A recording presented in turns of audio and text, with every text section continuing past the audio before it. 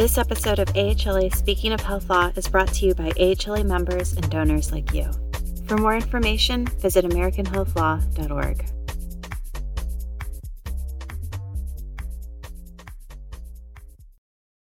Welcome and thank you for joining us. This episode is being presented by AHLA in conjunction with the South Asian Bar Association of North America. My name is Asta Madan Far, and I'm your moderator for today's episode. I'm Senior Legal Counsel at Scan Health Plan in California, and I also serve as the Vice President of Programming for the South Asian Bar Association. Today, we have three stellar South Asian speakers from diverse career backgrounds within health law joining us. Our goal is to hear about their career journeys and their experiences as South Asian lawyers in the field of health law. I will give very, very brief introductions, but we'll save the detailed introductions for the panelists themselves. Our first speaker is going to be Manasa Gopal, who serves as the Associate General Counsel for Columbia University Irving Medical Center. The next speaker is Alap Shah. He is a partner and co-chair of Epstein Becker's and Green's Privacy, Cybersecurity, and Data Asset Management team. And lastly, we have Kavita Babu, who is an assistant U.S. attorney for the Northern District of Illinois and currently serves as an acting deputy chief. So I'd like to turn it over to our speakers.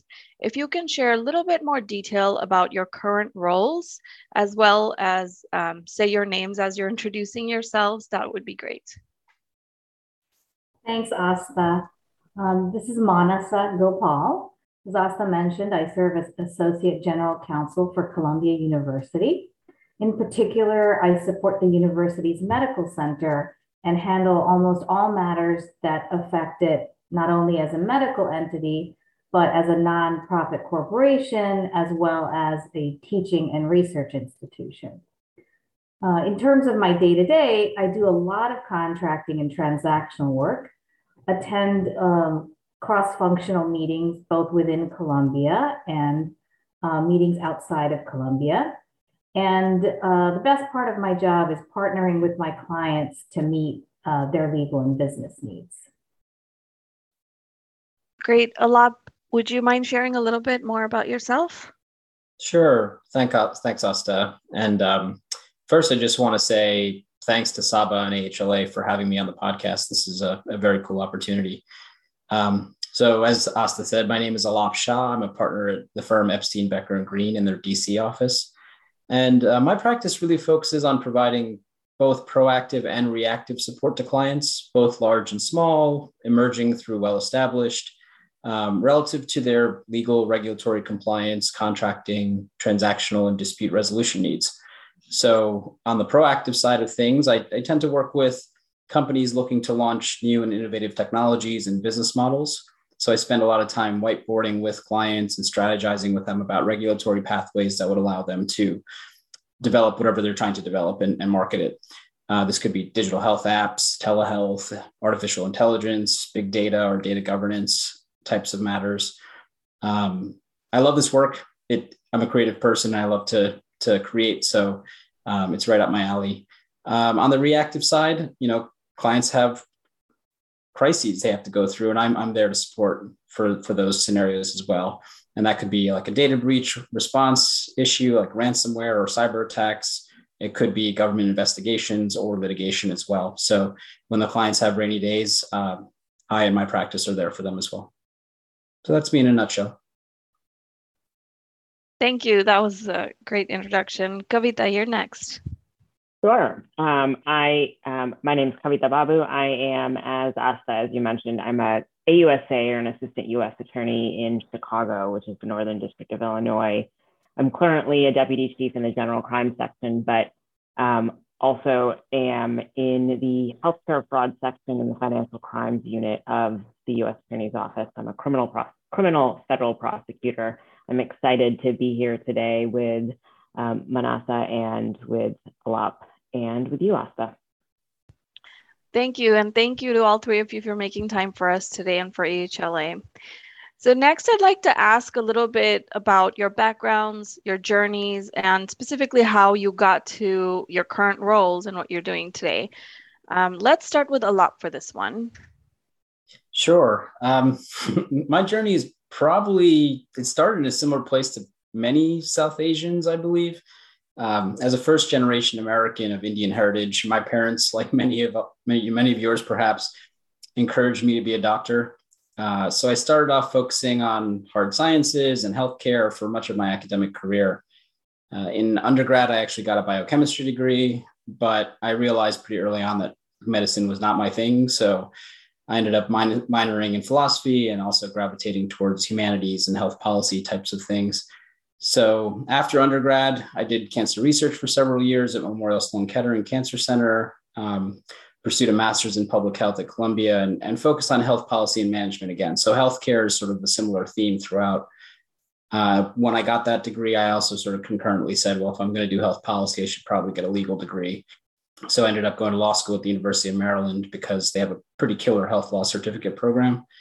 And then after graduating law school, I continued the trend. I stayed in healthcare. I joined Epstein Becker and helped create and launch the practice group I currently co-chair. After several years there, I actually got recruited to go in-house to the American Society of Clinical Oncology to lead a team to develop a new technology called CancerLink. And so after a few years working there as senior counsel and chief privacy and security officer, we essentially took what was essentially a concept on a PowerPoint slide and turned it into a real business. I helped architect a compliant technology platform, helped contract with oncology practices to contribute data to the platform, and developed a partnership that eventually made the program sustainable. And so we grew from about 5 employees to 55 and $14 million in revenue. And then I said, well, that was fun. What do I do next? I have a long career ahead of me. And I decided to go right back to Epstein Becker and take the reins of that practice group that I helped develop early on. So, healthcare throughout, but, a little bit of a windy path. Thanks. Kavita, how about you? I have a little bit different of a path than Alap, and I know we've talked before with Manasa. I sort of fell into health law, I think, more so than the both of them. I think they were both very specific about their path into health law, and whereas I knew I wanted to be a lawyer, and once I became a lawyer, fell into health law. I started at a law firm, a large law firm in DC, right out of law school, and primarily to just pay off law school loans. And while I was there, had the good fortune of working in the white collar group with some former AUSAs and former federal prosecutors, and did a lot of white collar criminal defense work. And part of that work was of individual physicians who were charged with healthcare fraud crimes. And so that was my first foray into healthcare fraud work. From there, from the law firm, I then moved to Main Justice and worked at the civil fraud section. So the civil division fraud section, where I did civil litigation, but primarily under the False Claims Act. So it was a lot of healthcare fraud, some government contract fraud. So everything from Stark, anti-kickback. It really was sort of focused on whatever DOJ's focus was at the time. I was there from about 2010 to 2016, I think, or about 2016.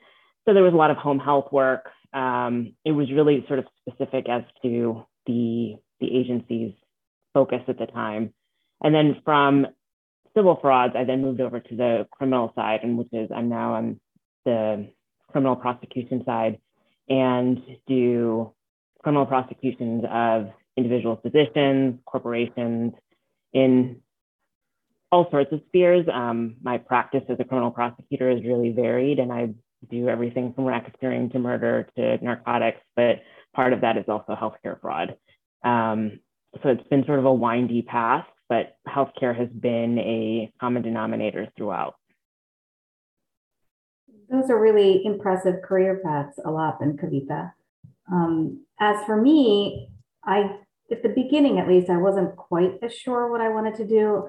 I knew that it was always going to involve healthcare in some capacity. So I took a little bit of time off between undergrad and grad school, and I actually worked for county health departments in between. These jobs were amazing because they gave me a sense of how the medical field, social services, and the legal system can work together. And they also gave me a much better understanding of how the healthcare system is set up. Then I was lucky enough to go to the University of Houston, which has one of the nation's leading health law programs. Um, After graduation, I started my legal professional journey in private practice. There, I worked in healthcare matters, but I also did a lot of general corporate work. And looking back, I think that experience was invaluable because healthcare has a lot of business aspects to it. And the more you understand about corporate issues and business, I think the better you can serve your clients. Eventually, I decided to go in-house because I realized that while I loved working in private practice, I just wasn't able to necessarily see things all the way to the end. Oftentimes, we were giving discrete pieces of advice to clients. So the opportunity to go in-house meant that I could see a matter all the way from the start to the very end. And that was exciting for me then and continues to be very exciting even today. I agree with you. I think in-house is definitely a different journey, and I loved hearing about all of your journeys that are so different and somehow still similar because you all ended up in healthcare one way or the other, but still in very, very diverse areas of healthcare. We know that, healthcare, like a lot of different fields within the practice of law, it's only now starting to see a surge of diverse attorneys, minority attorneys. So I'm interested to hear, in the last few years, as each of you started your journeys as South Asian lawyers, what was your experience in healthcare specifically? And what were some issues that came up, and, maybe what you learned from your experiences specifically as a South Asian lawyer in healthcare? Let's start with Kavita for this one. Sure. And for me, I don't know that it was specific to my work in healthcare, but I think one of the things that really, in preparing for this podcast and having our previous chat with Manasa and Alap, I think one of the things that sort of stuck out to me was how, when coming up as a lawyer and coming up in healthcare law and criminal work, it was not seeing as many people who had done this before and having those people to turn to. And I know we're going to talk about mentorship at a later point in this conversation, but I think that was the thing that struck me most about being a South Asian in this world, in healthcare law and in criminal law. It was not having someone who's forged that path before us. So it was kind of having to do it for the first time or do it soon after someone had just done it. So there are definitely criminal prosecutors, federal criminal prosecutors, and healthcare lawyers who are more experienced than me, but they're also fairly recent in their experience. And so I think, given that the South Asian community is a fairly new immigrant population to the United States, so since probably the 60s and 70s, and most other, I think even East Asian populations have been here longer. And so when you look at the other bar associations, their bench, so to speak, of lawyers that they can turn to be mentors is just deeper because they've been here longer. So that, I think, was the thing that sort of struck me the most. And so you're sort of having to turn to your peers and come up and lean on each other as you sort of make your way through your careers. So I think that was the thing that sort of stuck with me most about my experiences being as a South Asian lawyer doing this kind of work. But I'm sure Manasa and Alap will have other thoughts. Thanks, Kavita. I think that if I look looking back, I didn't have a lot of people coming up that looked like me, or I didn't really have a professional network of folks who had shared similar experiences. So in terms of whether it's about being a lawyer or being in healthcare law specifically, I had to create my own yardstick, so to speak, and really develop a set of professional standards for myself. Um, for example, I learned pretty early on that it wasn't just about learning, technical lawyering skills like legal research or writing, but it was also some of the softer skills that are important, like how to be client facing or um, how to take on leadership roles within your organization. Um, in terms of healthcare law specifically, I think being a South Asian actually was an advantage. I think it's fair to say that all of us either have a medical professional in our family or we know someone who's a medical professional. And so I had some of the lingo and some of the jargon down already to better communicate with my clients. So I definitely see that as a plus point. But in terms of networking and just being able to share experiences with others, that wasn't really there early on. I was developing as an attorney before there was even LinkedIn. So that's why I'm very grateful to organizations like AHLA and SABA for connecting me to wonderful peers in general, but also to those who can more directly relate to my personal experiences. Yes, I mean, that's a great perspective, Manasa and Kavita. It's funny. Starting off in my career, I didn't feel alone when it came to the academic portions of my career. There were a lot of South Asians, largely, I think, because South Asians are so heavily focused on healthcare and life sciences careers. So I felt like I was around people focused on medical careers or careers in big pharma or biomedical sciences or clinical research. I think increasingly now in health information technology. And so I felt like there were always people around, but they didn't understand what I did. So when I said, oh, I'm a healthcare attorney, they would say, oh, like malpractice. And I would say, no, there's so much more in the health law space. And so I'd have to sort of educate people. So I did feel a little bit out of place when it came to South Asians, specifically in the health law field. Just by way of example, when I joined my firm, I think there were maybe 3, 4, maybe 5 South Asian attorneys in the firm total. And for frame of reference, the firm at the time had about 250, 300 attorneys. So a really small percentage of South Asians. And there are very few, if any, partners of South Asian descent. So fast forward to where we are now, we've been trying to recruit, people of all diverse walks of life. But we still have struggled with trying to get people to advance in these positions. Now, currently at 13 years after I started my career at FSC & Becker, we have 2 shareholders of South Asian descent. And, we have probably doubled the number of South Asians in the firm. So I see that as progress. I'm pretty hopeful that with all these diversity, equity, and inclusion initiatives, we're going to get more and more diversity. But I think the other thing to think about is, although it was difficult at first because, as Kavita pointed out, there was no one that forged the path before you, sort of had to make it up as you went. The good thing about it for me in particular was I feel like it's become an advantage over time.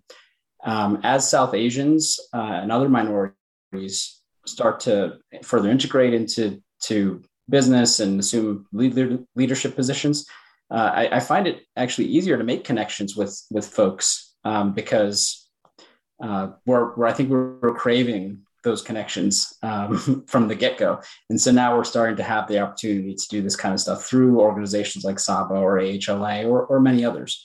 So again, I'm hopeful that South Asians will increasingly be represented in this field over time. Yeah, that's a really good point, Alap. I think that the DEI initiatives in the recent years has definitely started to make a little bit of dent in not just healthcare, but the legal industry as a whole. So I think each of you actually hinted at my next question a little bit while answering the last question, but I'd like to give a little bit of background before I dive into my next question. So I think a lot of us have heard about the model minority myth, which is that, certain minorities are perceived as achieving a higher degree of socioeconomic success, or are perceived as being more intelligent or more productive than the average population. And we have, I think each of us understands the damage that the model minority myth can do within our practice, outside of our practice, and society as a whole.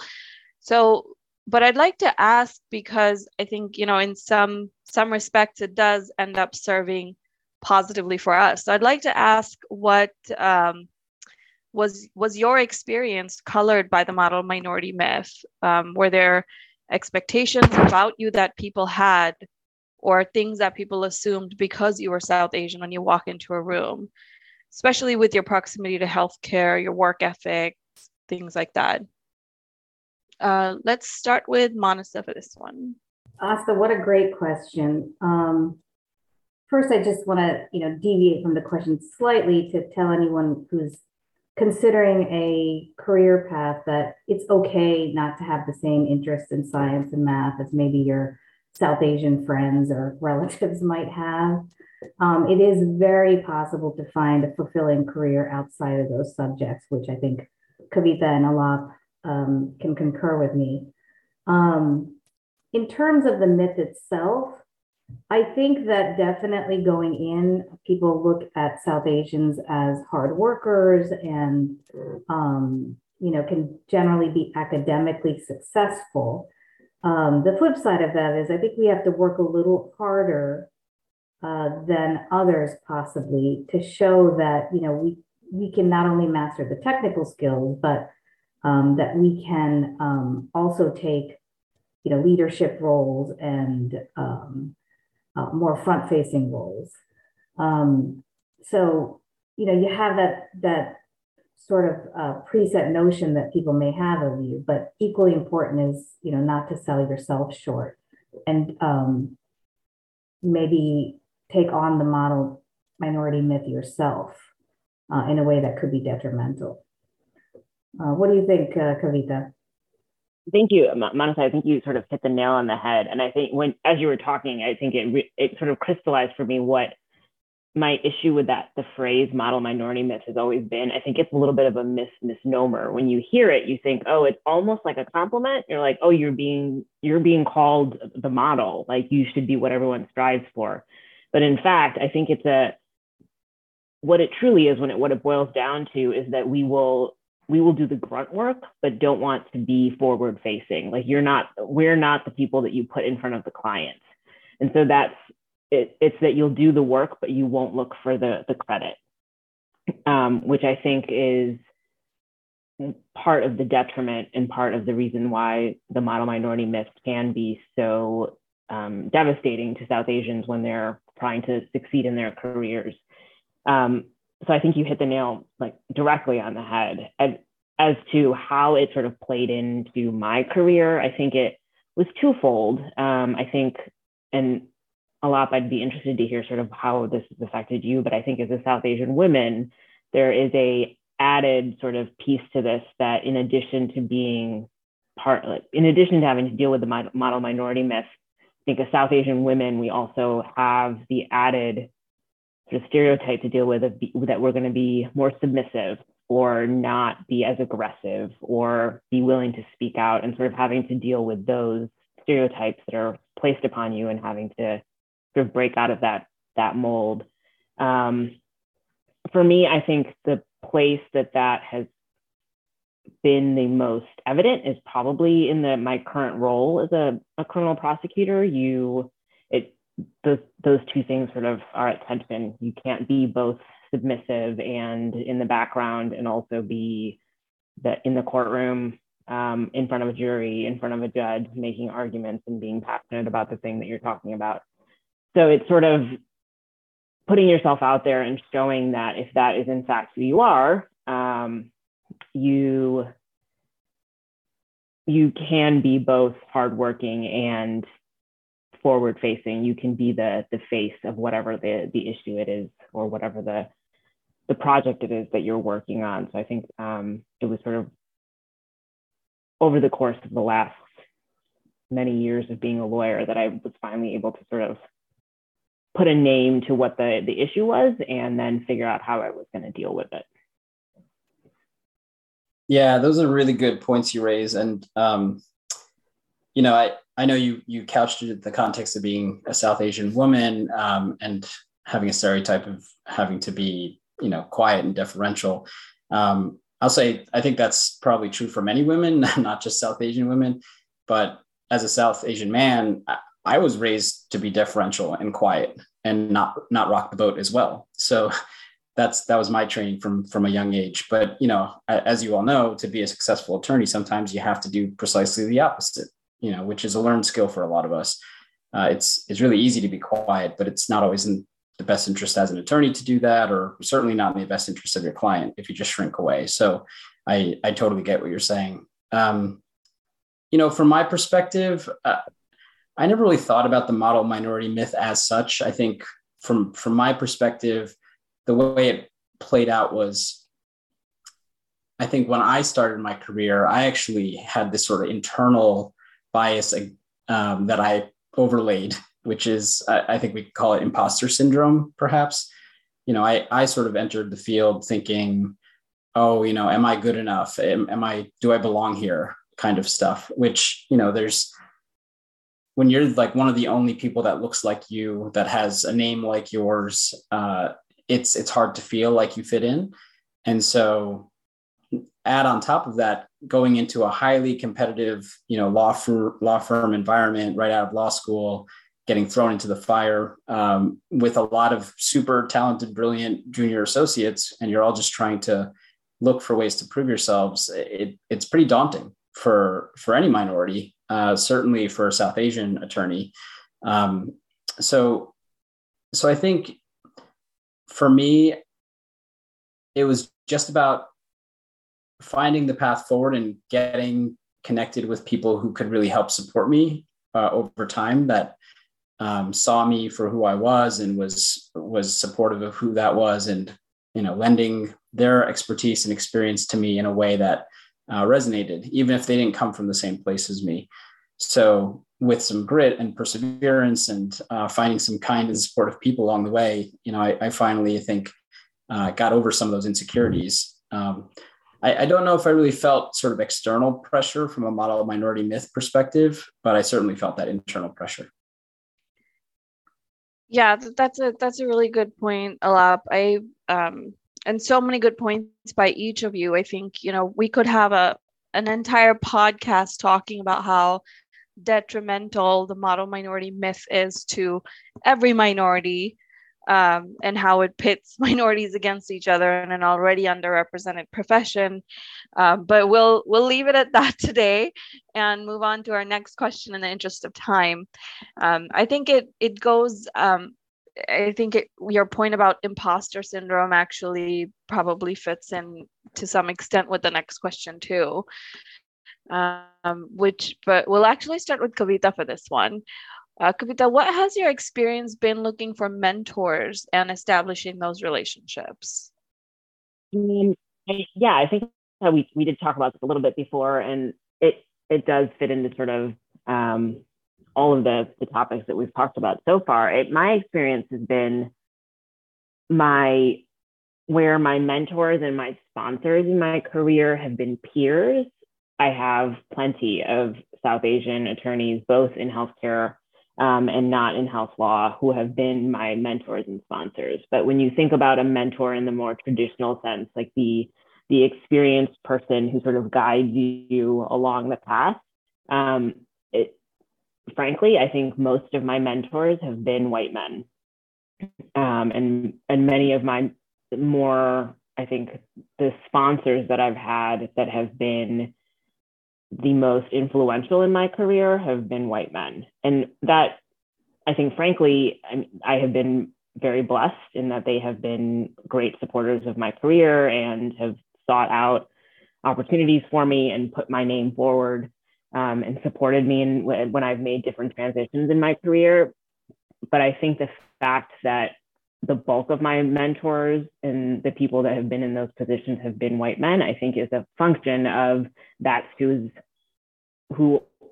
successful, and that is who is there in that generation of lawyers. I think the generation of lawyers who are in their late 50s and 60s and are the shareholders at law firms and hold higher positions in government,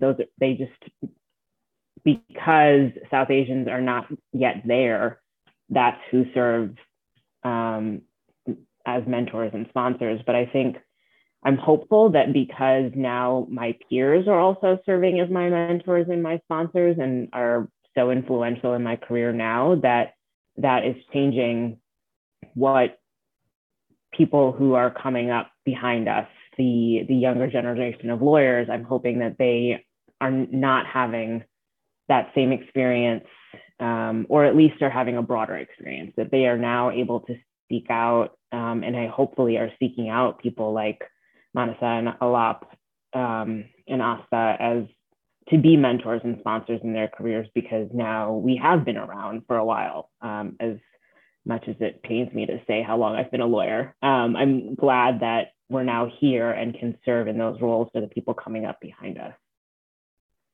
Yeah, I totally wholeheartedly agree with that, Kavita. I mean, hopefully for those attorneys listening to this podcast who are just starting out their careers, or even who have been in their careers for a while, I mean, there are more and more South Asians in healthcare law now. So please lean on us, seek us out. So I agree. I encourage anyone to don't be afraid, reach out, say hi via email or LinkedIn or whatever, just start building connections, because we're out there.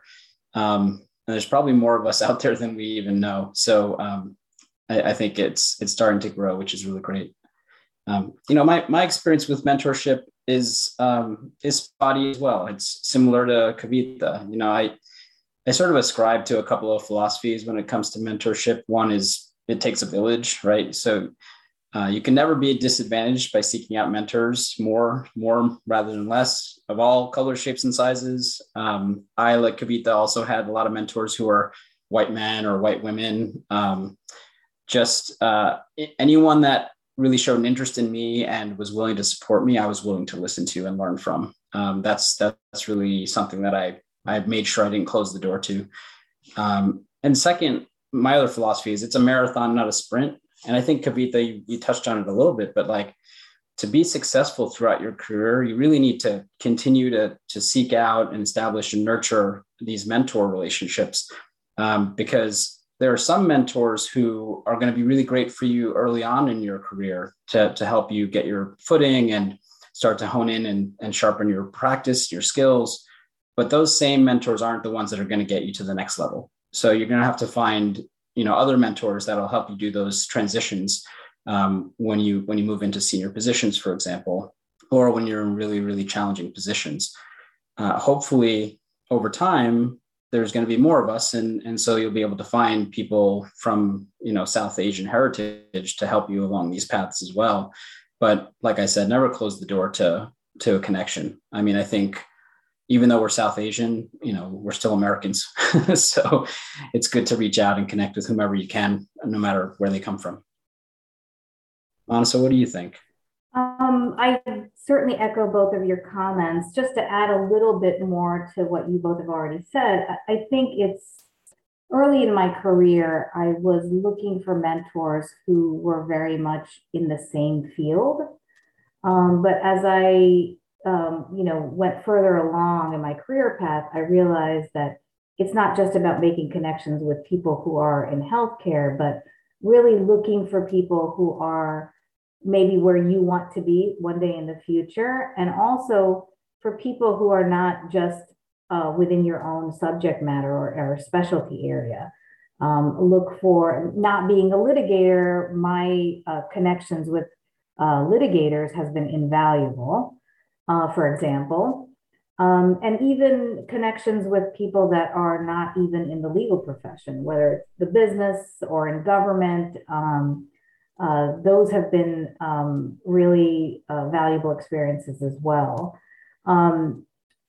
The other thing is, I think COVID has shown all of us that having mentors or having a network, generally speaking, it's not just about um, professional growth. It's also about having peers that understand your experiences, but where you can have really authentic conversations about what you're experiencing at a certain, time in your life. And it's been a really wonderful over the past few years to be able to just pick up the phone and say, how are you dealing with COVID? How has your work experience changed? Or, how are you doing personally? And people reaching out to me, during the past couple of years has also just been really wonderful and really made me feel very connected. I think at a time when there was so much, things were so unsure, and we were all feeling disconnected. So just a plug to say, mentoring isn't just about professional relationships. It can be so much more if you're open to it. Those are my thoughts. That's a really great point. And I liked your point about peers, because I agree and want to say that I think the connections we make in law school are probably some of the best and most fortified connections we'd have throughout our careers. So speaking of which, I'd like to hear each of your advice to law students and to young lawyers that are looking to enter the field of healthcare or become healthcare lawyers. Alap, would you mind starting us off? Sure, Asta. I think the healthcare field is so broad, and there's so many amazing things and interesting things to do that people have so much opportunity. It could be a rich, rewarding, and challenging career. I always tell people that I have job security because healthcare in America is one of the most highly regulated industries and seems to just get more complex over time. So if you want to find a niche, there's niches within niches to choose from. And sometimes if you're lucky in this complexity, new legal areas will emerge. Like literally you could become the expert on an area overnight because some new regulation or regulatory regime got through. So if you really have an interest in healthcare, when I say healthcare, I think of it very broadly: healthcare, life sciences, consumer health, digital health, like you name it. Make sure you tap into resources and lean on people to get that have experience in the area. Ask questions, whether it's through mentors or through AHLA, or there's plenty of other sort of industry and area specific groups as well. So just learn what's out there, get some experience under your belt if you can, and see what you like and see what you don't like. For example, there's certain things that I really focus on and love in my career, and there are certain things that I don't want to touch with a 10-foot pole. They're all healthcare related, but that's how varied healthcare can be. So I think it's just a matter of feeling it out and getting some experience to really hone in on what you like. Thanks. Manasa, how about you? Okay, thanks. I have a couple pieces of advice. I think first and foremost, self-confidence is really important if you want to be in the legal field. Would you agree with me, Kavita and Alap? I think, right? Self-confidence is really important. So the other thing is, especially if you are an in-house attorney and not in a law firm setting where maybe you have opportunities for CLEs and, for professional or educational growth within your organization, I think it's really important to constantly be seeking ways to learn and to keep your skill set up. And one of the things I've done is that, I never network or read job descriptions because I'm looking for a job. I do it because I want to see, what the current pulse is in my field. It helps me keep my skills up to date. It keeps me honest in terms of looking for the training I need so I can be, a valuable asset in my job. As Alap mentioned, I think that's especially true for healthcare attorneys because the field is just so regulated and constantly expanding. The other thing I'd like to say is, also think about what experiences and what jobs or matters you're handling early in your career, and don't begrudge any opportunities that come your way. Early on, I did a lot of corporate work, as I had mentioned at the outset, and back then it didn't make sense, but now being in-house, all of those experiences, all the variety of experiences I've had really helped me be able to answer questions quickly, which I'm often called to do as an in-house attorney. Looking back, I think I'm grateful for some things that I may, have thought, oh, why am I doing this right now? And finally, I think it's important to not only consider what you're doing during your workday, but also what you're doing outside of work. I think finding ways to be of service is a really, really good thing, just generally speaking. But, for attorneys in particular, we've got a great skill set that we can put to use somewhere in terms of being service to others. For example, I sit on a board right now, and that has just been an amazing experience. I have met the most incredible people. And feel really satisfied that I'm able to use my skill set to truly help somebody. So those are my thoughts. Manasa, that's a really wonderful place to sort of remind people to do. I think we sometimes forget when we get really focused on our day-to-day and sort of what we're doing in the nitty-gritty of our work that at the end of the day, we do have a very powerful skill set, and using it for service is always an important part of what we should do. And I think a lot of people still go to law school for that purpose. So I think sort of reminding yourself of that if you're a law student or a young lawyer, and sort of reminding yourself that you can be of service is a great way to make sure that you are content in your career as a lawyer as you go forward. But specifically, if you are a law student or a young lawyer looking to become a healthcare lawyer, the thing that I would suggest is to be flexible, which I think is sort of what both Alap and Manasa have been saying, both in their answer to this question, but also in the way that you guys have described your careers.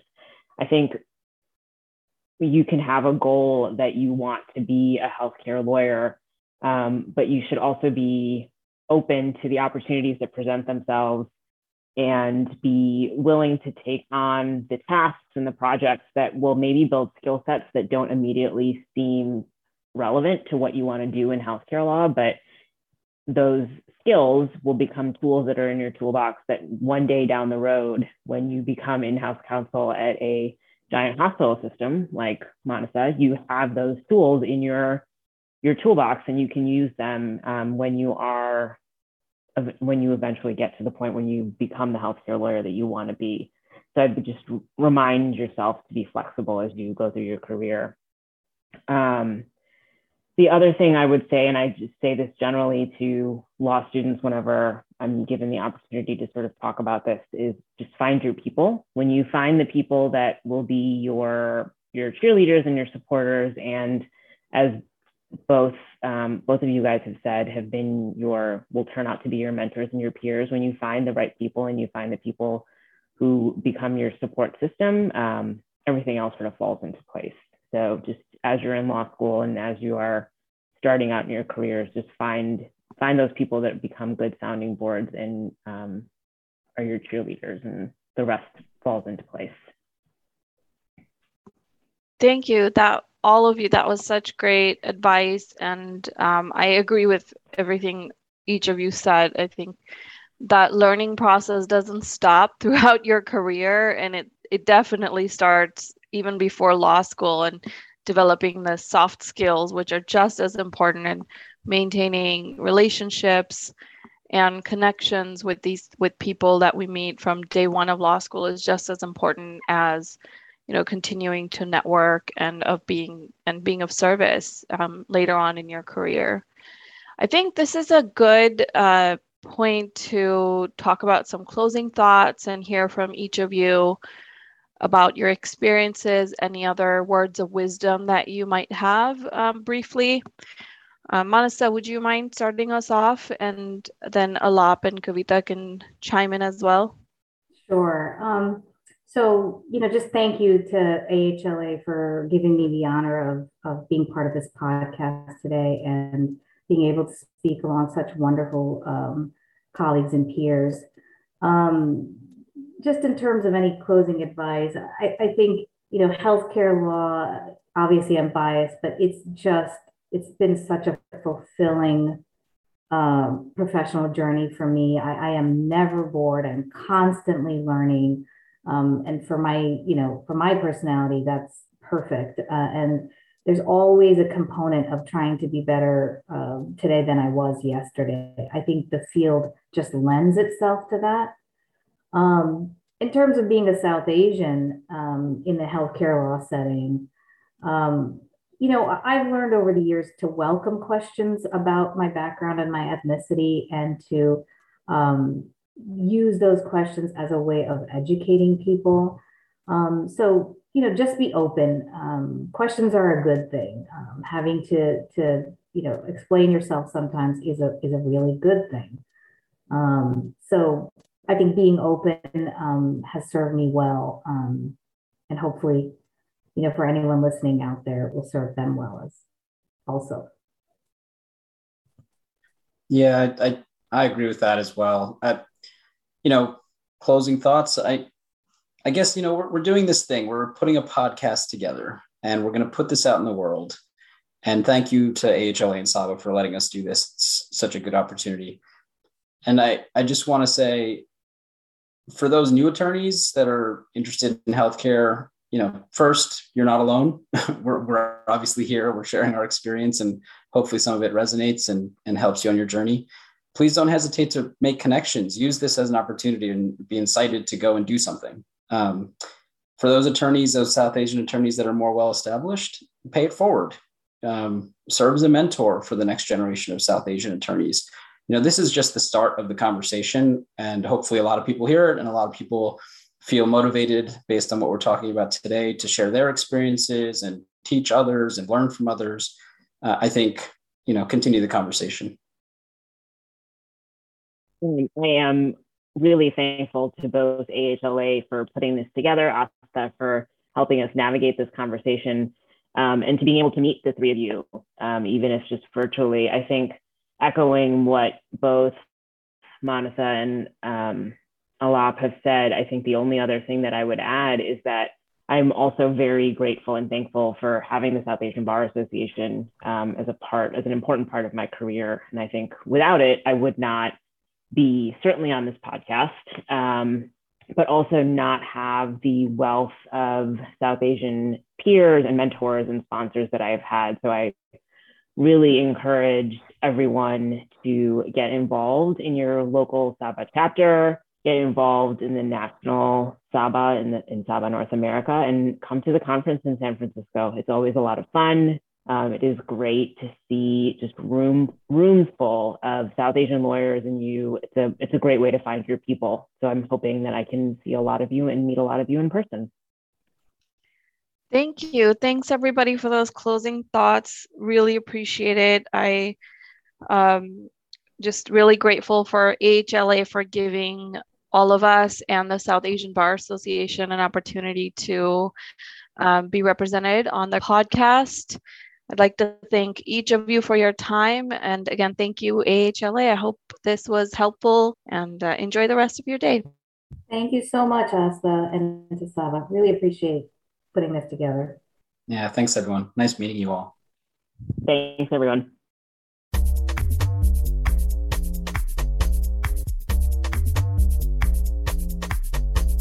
Thank you for listening. If you enjoyed this episode, be sure to subscribe to AHLA Speaking of Health Law wherever you get your podcasts. To To learn more about AHLA and the educational resources available to the health law community, visit AmericanHealthLaw.org.